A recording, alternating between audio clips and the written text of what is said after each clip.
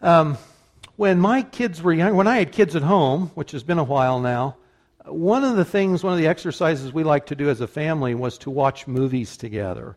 And we were pretty intentional about this, both on an entertainment level, but also on a developing discernment level. So we would watch movies sometimes just to hang out and have fun and do something fun together, watch something entertaining. But other times we were watching movies because it was a vehicle by which we could help the girls develop discernment. So what's the message of the movie? Is it true? Is it worth following? Did they do a good job? On and on and on.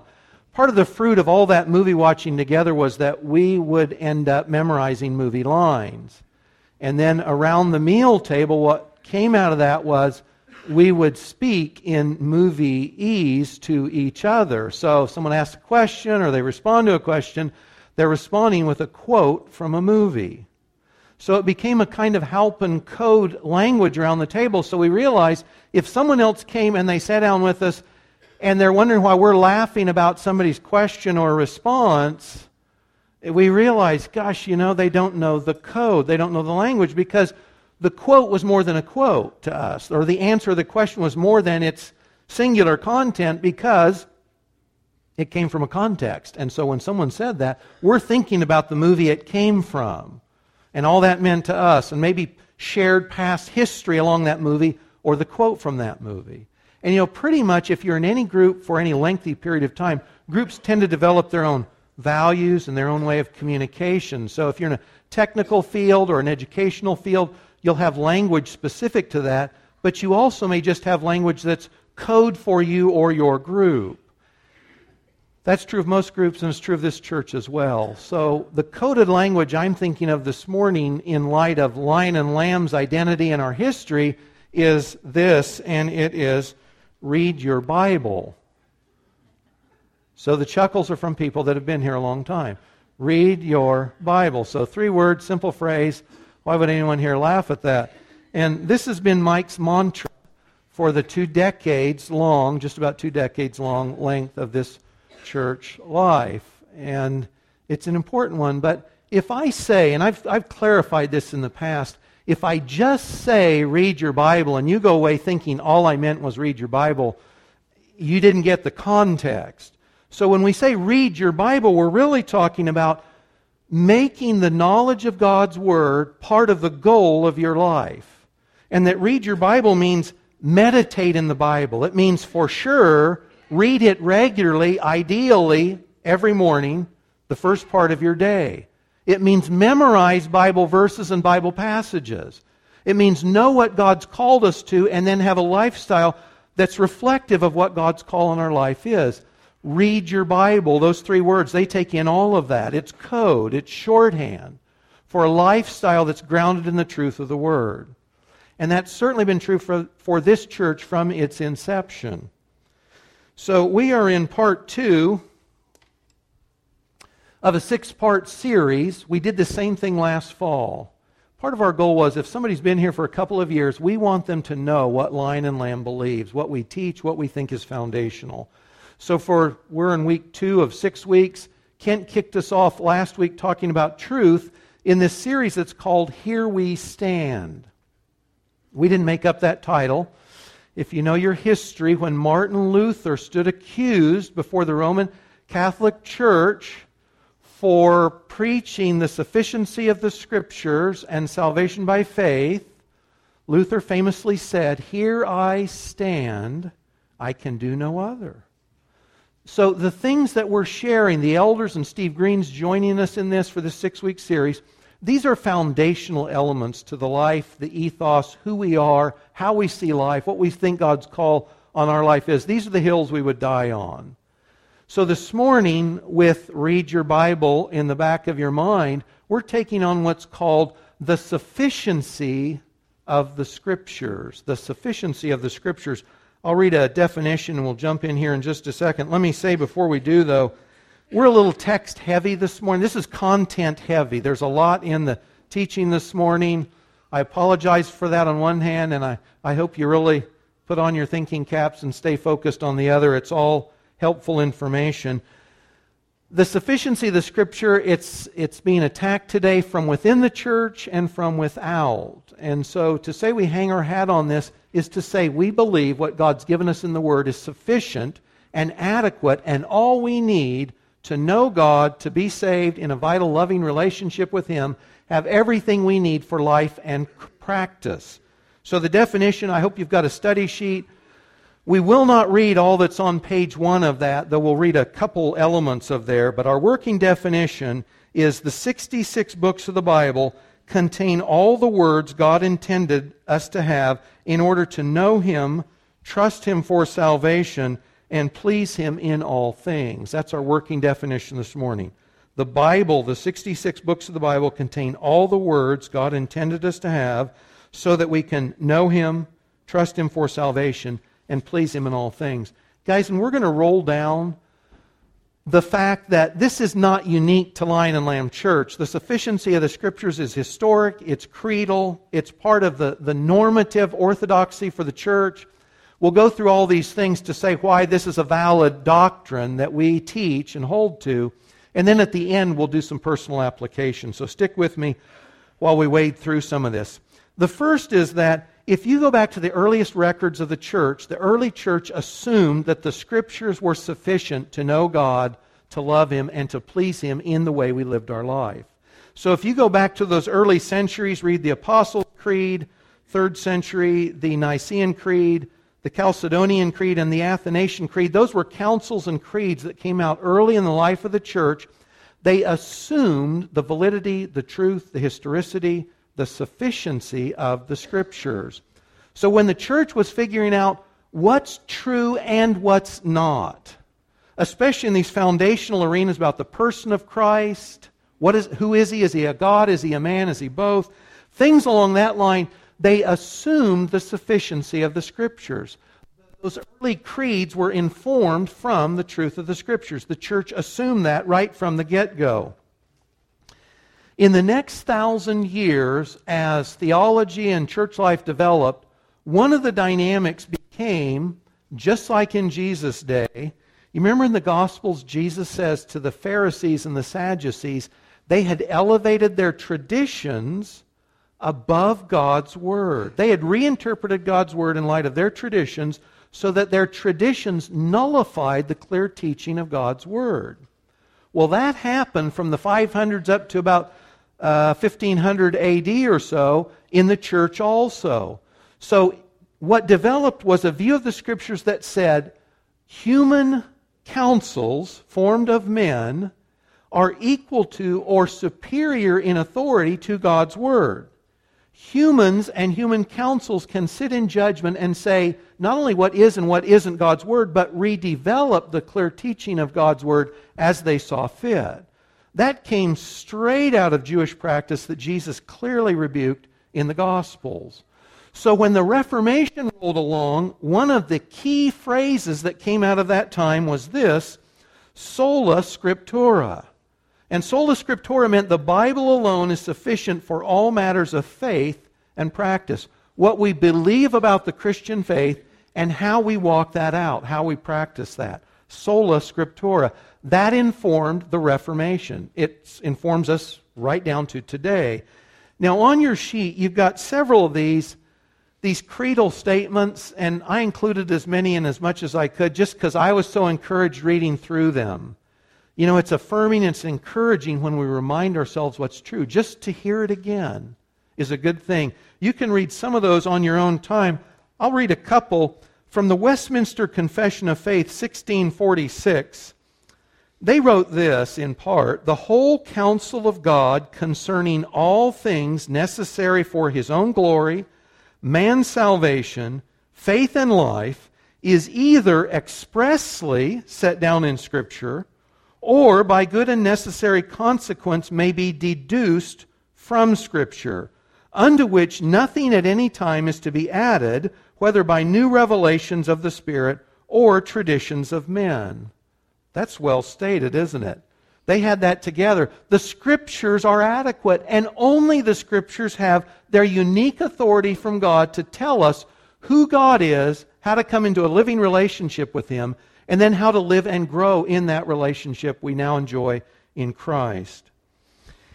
If you go to the Lion and Lamb website and you go to the top options at the bar there, you can go to About, and one of the things you can click on is About, and it'll tell you what our statement of belief is, what Lion and Lamb teaches and believes. And if you go there, you'll note that we say that as a church, we subscribe or ascribe, we affirm what's called the 1978 Chicago Statement on Biblical Inerrancy. And there's a link there and you can go to it. It's a lengthy document, but I wanted to read this much from it. They said, this church believes, to stray from Scripture in faith or conduct is disloyalty to our Master. So if we say God is our Father and Christ is our Savior, it would make sense that we do the things He's commanded us to do in the Scriptures. Failure to do that, the statement says, this church agrees, is disloyalty to our Master.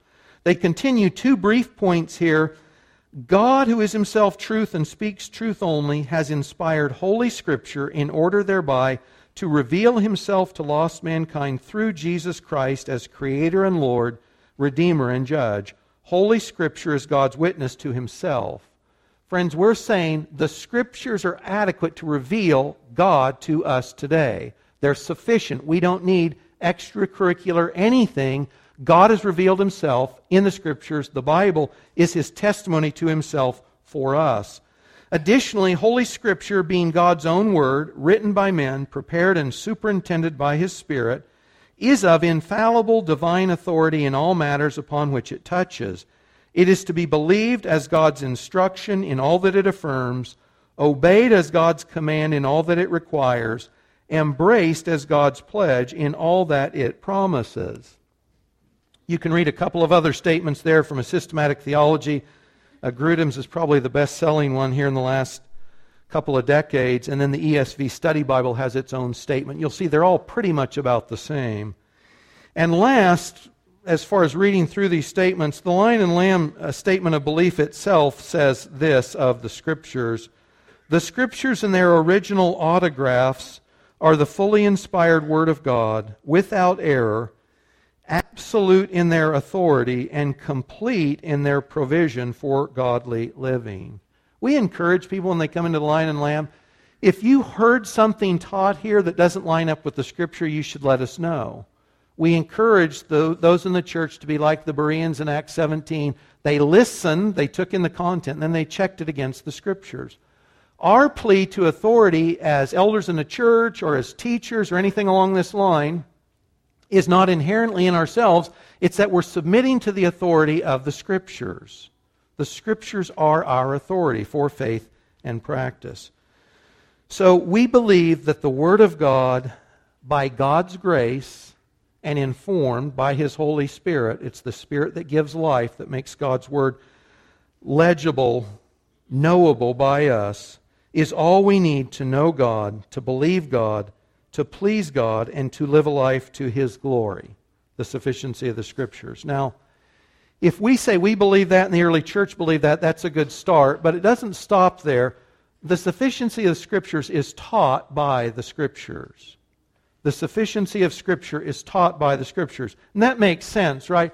If I wrote you a letter and I told you how I wanted something done, and I signed my name at the bottom of that letter, you know that I'm saying it's with my authority that I've said these things in this letter. Even if I had someone else type them out, my signature, and you know it's not a forgery, it's my signature, says this letter has my authority. Well, the Scriptures are God's Word. God says these words, my words, are authoritative. And then that's validated throughout the Scriptures themselves. One of the key texts in all the Bible is 2 Timothy 3:15 through 17 on this theme. And you know, when we say read your Bible, and in part we mean meditate on it, turn it over in your mind, make it your own, and memorize it. This is a great memory passage. 2 Timothy 3:15 through 17. Paul's talking to his young protege Timothy, and Timothy's mom had been a believer. He'd grown up in a household that was practicing and was aware of and reading at some level or another God's Word. And Paul said this to Tim. He said, from childhood you have known the sacred writings, which are able to give you the wisdom that leads to salvation through faith in Christ Jesus. And the key for us here is all Scripture is inspired. It's breathed out by God. Though we've got letters on a page, we're saying the original for this came straight from God. It's inspired by God. It's profitable for teaching, for reproof, for correction, for training in righteousness, so that the man of God may be adequate, equipped for every good work. We're not going to spend a lot of time in any of the things we're in this morning. There's too much ground to cover. But notice at least quickly, the Scriptures give wisdom for salvation through faith in Jesus. We're an evangelical church. That means we believe the truth of the gospel and that people need to hear the gospel, the message that we're sinful. Jesus is our substitute, died in our place, rose for our justification, and it's through faith in Jesus that we come into a vital living relationship with God today. That happens through the truth of the Scripture. That's where it's informed. If someone has another way to heaven, they're not getting it from the Bible. That's God's authority. The other thing, the Scriptures equip us for interacting with each other redemptively. When it says teach, reprove, correct, and train, it says we're able to do that for each other. And this doesn't just mean parents to children. We're teaching each other. We're correcting each other.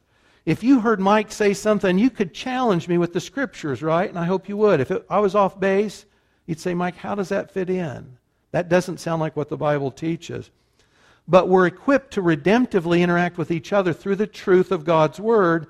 And it's by the Scriptures that we're adequately equipped, I love that last line, for every good work. That God has series we were in through Nehemiah, we talked throughout that God has unique works of faith He calls each of us to. Unique works of faith. Philippians says God gives us the will and the doing of His good pleasure. Ephesians 2 talks about the good works God's called us to walk in. Guys, this is the thing. 2 Timothy 3 says the way you and I are equipped, the way we're prepared for those works of faith, those good things God means us to do, is through knowing what He said in the Word. So the converse is also true. If you don't know what God has established as truth in His Scripture, you are not prepared for the good works He's called you to walk in. Your preparation and mine, our ability to be redemptively helpful in the lives of those folks around us that we know and love, or strangers that don't know yet Christ, is the truth of God's Word. That's how He prepares us. 2 Peter chapter 1, verses 3 and 4 say something along the same line. Just for brevity's sake, I'll let you read that later. But it's again, it doesn't say Bible and Scripture here, but it tells us that it's the true knowledge of God, that's revealed in the Scriptures, and it's the magnificent promises God has put in His Word. That's what we base our life on. That's how we come to faith in Christ, and that's how we live. I do want to spend a moment in Psalm 19 with you. This was David's declaration. This was his estimation of the value of God's Word. Now think about this for just a second. When David wrote Psalm 19, he may not have had any more the knowledge of God's Word than the first 5 books of the Bible. So books that you and I might fall asleep to, this is what David said as he described the value of God's Word. So David said, I'm starting at verse 7, the law, those first 5 books are sometimes called the law, the Torah, the Pentateuch. The law of the Lord is perfect. It restores the soul. God's Word is everything it should be. And when we're in it, it restores our soul. It builds us back up. It encourages us when we're down. The testimony of the Lord, God's Word, is sure. It makes wise the simple. The simple in Scripture, especially in the book of Proverbs, written by David's son, primarily Solomon, or collected by him, says we don't want to be simple. We don't want to be naive morally. And God's Word is sure, and it gives the morally simple wisdom. It gives us wisdom. It says in verse 8, the precepts of the Lord are right, rejoicing the heart. Have you ever had a time when you're reading the Bible and something strikes you and you get this surge of joy? I hope you have. You guys look like, no, I don't know what you're talking about. I hope that's not the case. So sometimes in my quiet time, just last week, I'm reading and I see something I've never seen before. It's an aha moment.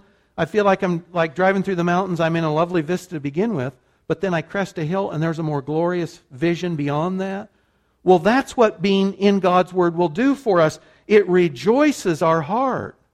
Guys, joy is strength too. If you find that you tend to be discouraged, you're not sure how to plug into life, joy brings strength.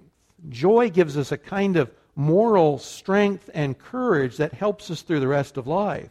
If you find yourself down, it's God's Word that will give joy to your heart. God's Word is pure. It enlightens the eyes. We live in a morally dark world.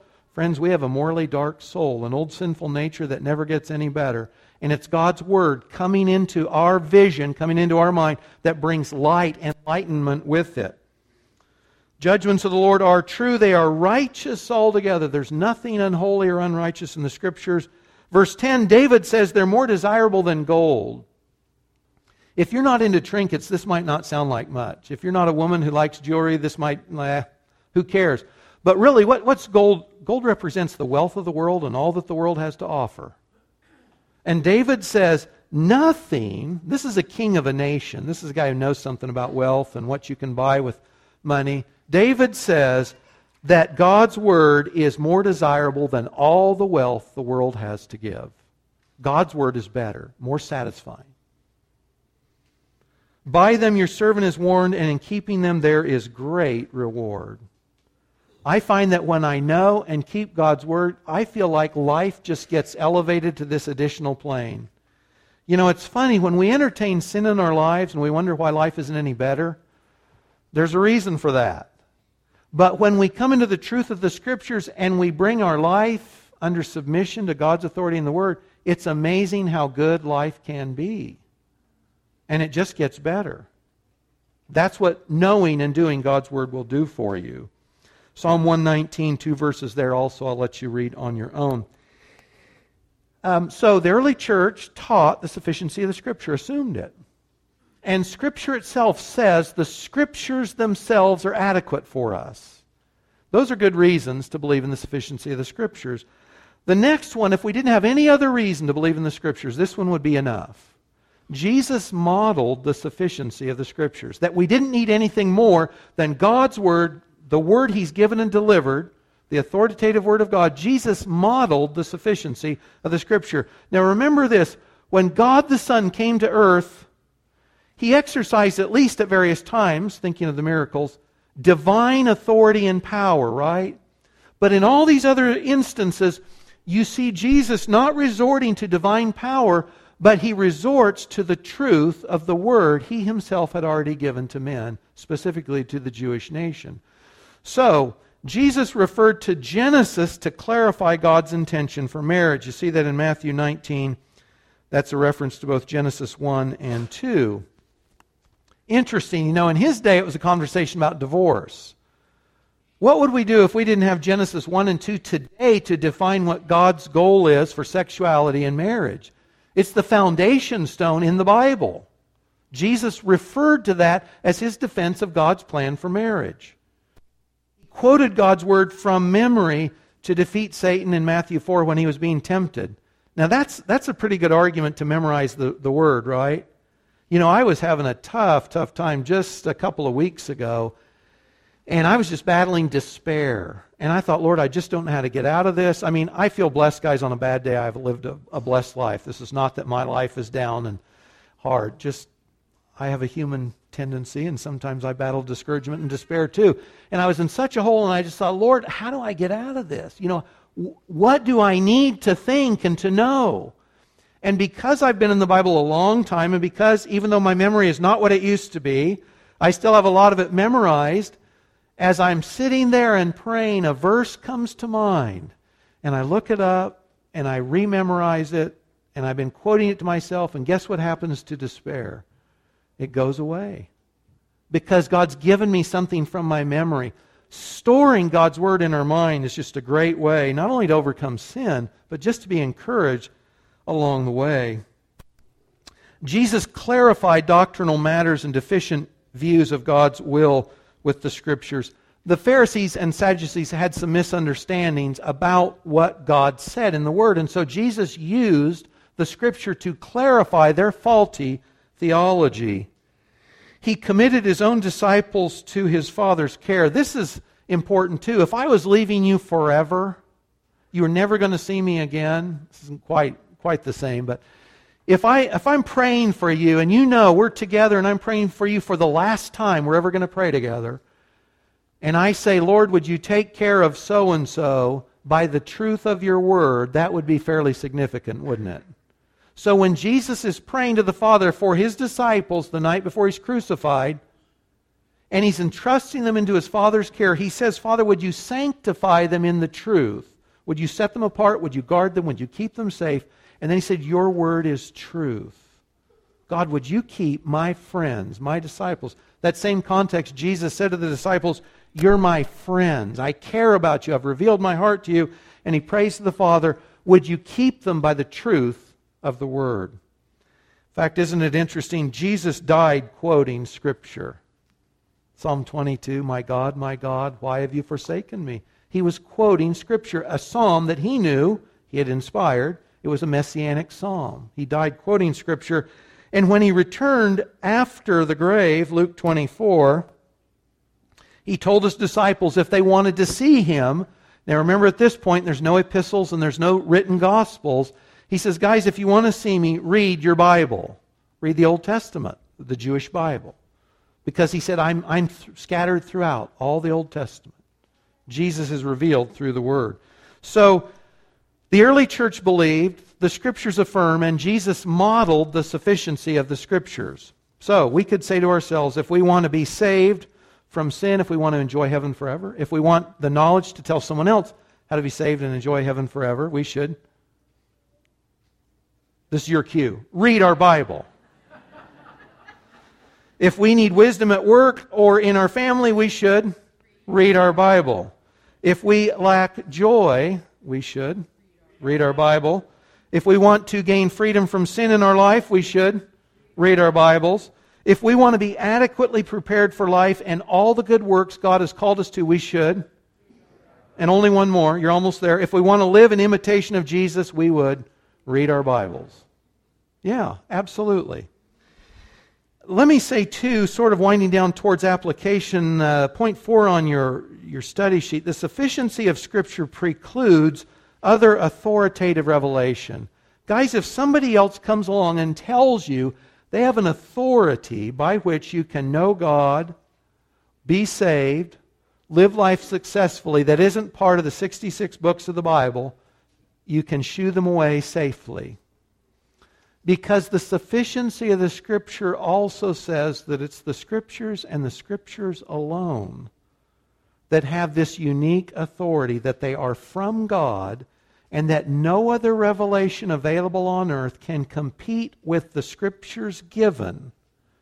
So that if someone else is bringing you another Messiah, another gospel, another way to reach nirvana, whatever their version of truth is, you can safely discard it if it's in opposition to the Scriptures, if it doesn't come from those words. I do want to give you a couple examples. In Isaiah's day, Israel was just rife with idolatry. They knew how the pagans practiced religion, and they were doing the same thing.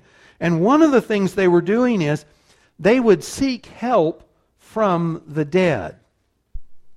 Remember in the story of King Saul, and before he goes and faces that battle and is killed in battle, he goes to a spiritist and asks her to get wisdom from Samuel. This was, of course, banned by God, but that's the thought here in Isaiah 8. And so Isaiah says this, when they say to you, consult the mediums and the spiritists who whisper and mutter, and we could put in anything or anyone else outside the Scriptures in that category, should not a people consult their God? Should they consult the dead on behalf of the living? Verse 20, to the law and to the testimony or the writings, if they do not speak according to this word, it is because they have no dawn or no light. There's no truth in them if they're not in reference to the word God had already given. To the law and to the testimony, if they don't speak from these things, there's no spiritual revelation, there's no light, there's no authority there. You got the same thing in Jeremiah's day. This is a great memory passage too. In Jeremiah's day, there were false prophets. And you can read that in Jeremiah's, the book that bears his name. And they were saying, this is what God has said, or that is what God has said, but God hadn't. And so Jeremiah said in part, Jeremiah 6:16, stand by the ways and see and ask for the ancient paths. The ancient paths were the revelation God had already given. It wasn't the stuff the false prophets were spewing. It was the revelation God had already given. You got a couple other, you got Jude 3 there you can read later. I find this interesting. The Torah, the first 5 books of the Bible, they're a unit. That's why we can refer to them as a name, the Pentateuch or the Torah or the Law. And in the Law, in the book of Deuteronomy, there are 2 warnings that say, do not add to, do not take away from God's Word. So in the first section of the Bible we're warned, don't add to it, don't take away from it. And when you get to the last verses of the Bible in Revelation 22, you got the same refrain. Don't add to the Scriptures, don't take away from the Scriptures. God's warning us His authority lies within those 66 books of the Bible. The sufficiency of Scripture means it's God's Word, the Bible, that all wisdom and truth is present, adequate for our needs in living for the glory of God. So, if I say, do we believe in the sufficiency of the Scripture, and you're sitting up conscious in the front of your seat, you say, oh yeah. So let me just ask you some questions. If we believe in the sufficiency of Scripture, what does that look like in your life and mine? What does that look like in our life as a church family? In other words, is it only lip service? So some of us treat the Bible like holy water. You know what that means? Some of you don't have this past, so we sprinkle a little on ourselves occasionally as needed, like perfume. That's enough.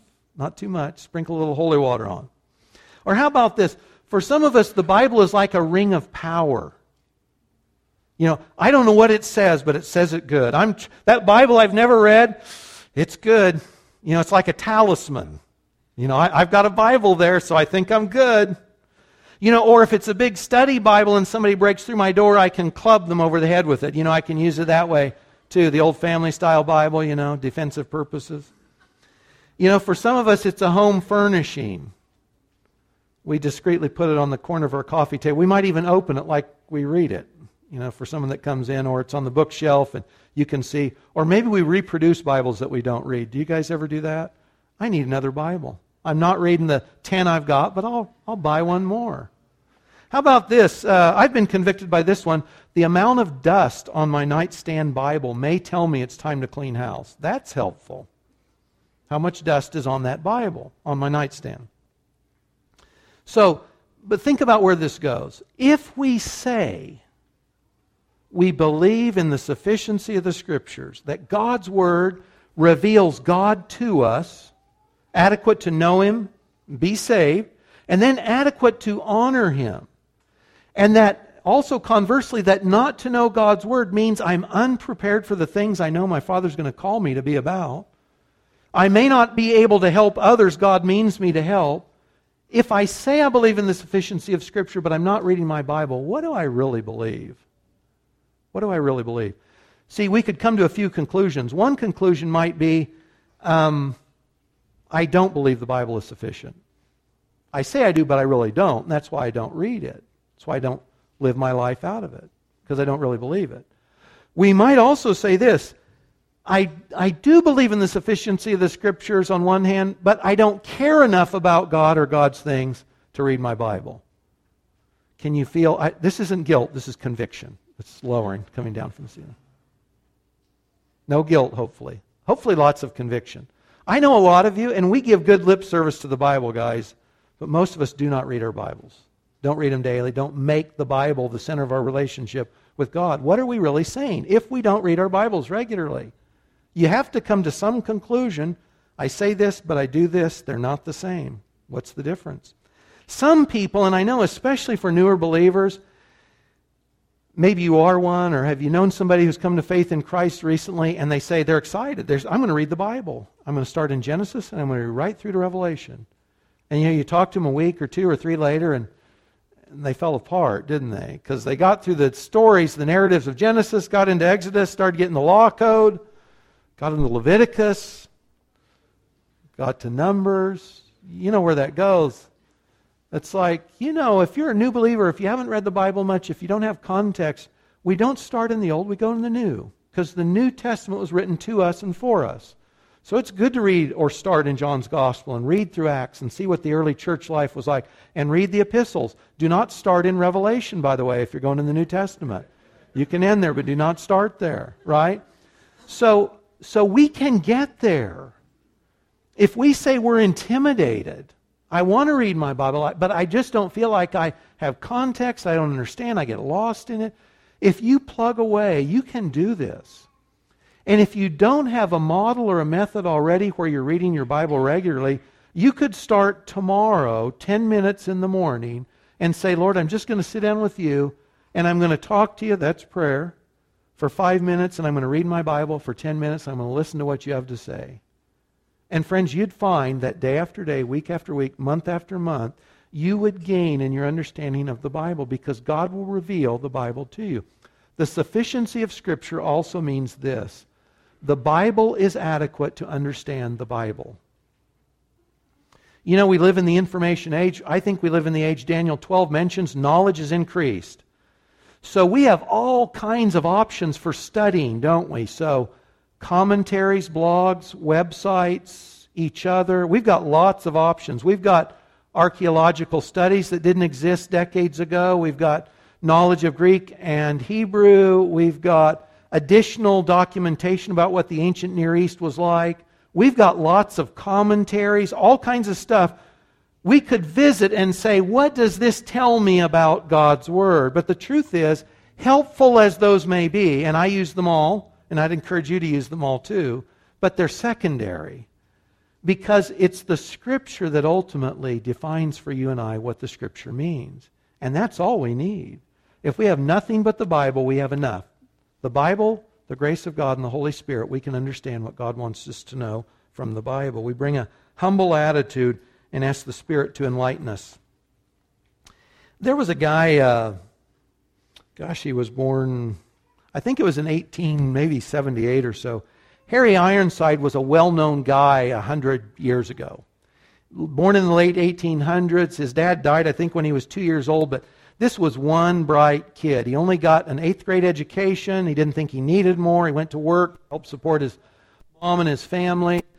But from an early age, even when he wasn't a Christian, he was preaching the gospel to little kids. He and friends sewed together burlap sacks, I kid you not, made a tent, and had evangelistic outreach meetings. He wasn't even a believer. He was like 10 years old. This is what he was doing. From an early point of his age, that's all he wanted to do. An evangelist that was in the area that knew his family well confronted him and said, man, if you're going to preach it, you better believe it yourself. And Ironside finally became a Christian as a young teenager. But he was very bright. He had a photographic memory. His education formally was limited, certainly, but he was smart enough that Dallas Theological Seminary asked him to be a professor. He turned that down. He was the teaching pastor at Moody Church in Chicago in the 1930s and 40s. He spoke internationally. He wrote about 80 books or more. So he's a bright guy. But early in his ministry, he'd been preaching, he'd been teaching, but he just felt like something's missing. And he heard about this guy named Andrew Fraser, who at that time was living in a tent outside Los Angeles. This is still probably in the 1910s or teens. I don't think it was any later than that. Fraser was an old guy that was dying, and that's why he lived in a tent. He was contagious. But Ironside had heard this guy really knows God and the Bible. So Ironside went out to visit him, and he told him, I'm trying to preach the gospel and teach the word. And this is from E. Schuler English's biography of Ironside called Ordained of the Lord. Well, said the aged servant of the Lord, sit down for a while and let's talk together about the Word of God. He then opened his much-worn Bible and for some time, in fact, until his strength was about gone, earnestly presented truth after truth of the precious Word of God, turning from one passage to another. He did this in so simple and so sweet a manner that young Ironside entered into these truths in a way that he never had before. Tears began running down the cheeks of the young preacher. Ironside says, "Where did you get these things?" he asked. "Can you tell me where I can find such a book that will open such wonderful truths to me? Did you learn these things in seminary?" That'd be a good question. He waited for Fraser's answer, which he never forgot. "My dear young man, I learned these things on my knees on the mud floor of a little sod cottage in the north of Ireland. There, with my open Bible before me, I used to kneel for hours at a time and ask the Spirit of God to reveal Christ to my soul and to open the Word to my heart. He taught me more on my knees on that mud floor than I ever could have learned in all colleges or seminaries of the world." Now, Fraser was not disparaging academic, intellectual pursuit in the Scriptures. And Ironside was awarded 2 honorary doctorates, but he lamented to the day of his death that he didn't have more formal education. They weren't knocking academics or seminaries. It was just this: only God can give you some things. Do you know what I mean? So, Psalm says, "Taste and see that the Lord is good." If you don't taste the piece of apple pie, you don't know what it tastes like. But once you've tasted it, you know something that no one else can tell you. And that's what Fraser was saying. There are things your Father wants to tell you that no one else can tell you, or they can't tell you in that same way. And God your Father and Christ your Savior want to reveal themselves to us, and they'll do that through the Scriptures. So old Fraser said, nope, it's not seminary, it's not commentaries, it's not blogs, it's not websites. It's my Bible open, asking God to make Christ real to me and show me more of Himself. So friends, that's true for any of us. Any of us can do that. We are living, just applying this a little bit to the culture and the times we live in, guys, we are living today when those inside and outside the church are attempting to tear down the authority and the sufficiency of the Scriptures. This is not just outside the church. This is inside the evangelical church today. Even evangelical Christians today are declaring that the first 11 chapters of Genesis contain no history. These are well-known evangelicals scattered across the country. That they're poetic, that there's no historic Adam, that they tell nothing of real history, though the rest of Genesis does. But consider what they're throwing out. From the opening chapters of Genesis, the foundation for the value of humanity is laid, because we're made in the image of God. That's Genesis. Also, the fall of mankind is explained. Evil on the earth, the sinful dispositions we have, is explained in Genesis. The fallen condition. Also, though, think of this. Our sexuality, sexual identity, that comes out of Genesis. Marriage comes out of Genesis. Family comes out of Genesis, the first 11 chapters. And so does the first promise of a Savior, Genesis 3. This is not just out there. This is in-house. This is in the evangelical church. So if we believe in the sufficiency of Scripture, guys, we will, you know the drill, we'll read our Bible, yeah. Memorize, meditate. I don't mean this legalistically. Again, whatever you hear, please don't hear that. The Scripture is life. You know, if I had a drink of cold water, you don't have to tell me to legalistically drink water. I want to drink water. When you've tasted of the goodness of God's Word, you will want to keep reading. When our souls need comfort, when we face temptations, when we want to grow closer, we will read our Bible. Kathy and I, as young Christians and newly married, I think this is all in our first year of marriage, still getting a grip on the truth of the Scriptures and newly married and putting all, the big picture of life together. We would listen to as many Bible teaching radio programs as we could. And one of our favorites came on. It was either late afternoon or early evening. And when a guy with a funny voice invited us to get on the Bible bus, J. Vernon McGee through the Bible. Well, we would listen to that every night. And McGee's program began with this hymn, and I'm just going to read the first part of that hymn to you. How firm a foundation, you saints of the Lord, is laid for your faith in His excellent word. What more can He say than to you He has said? To you who for refuge to Jesus have fled. You can build a life on the truth of the Scriptures, and we should be. God, would you help us to take seriously the sufficiency of your word, the authority that it has, Lord, the power it has to transform us into the image of your Son and to declare the truth of God to a dying and dark world. God, would you help us to live it and not just say it? In Jesus' name, amen.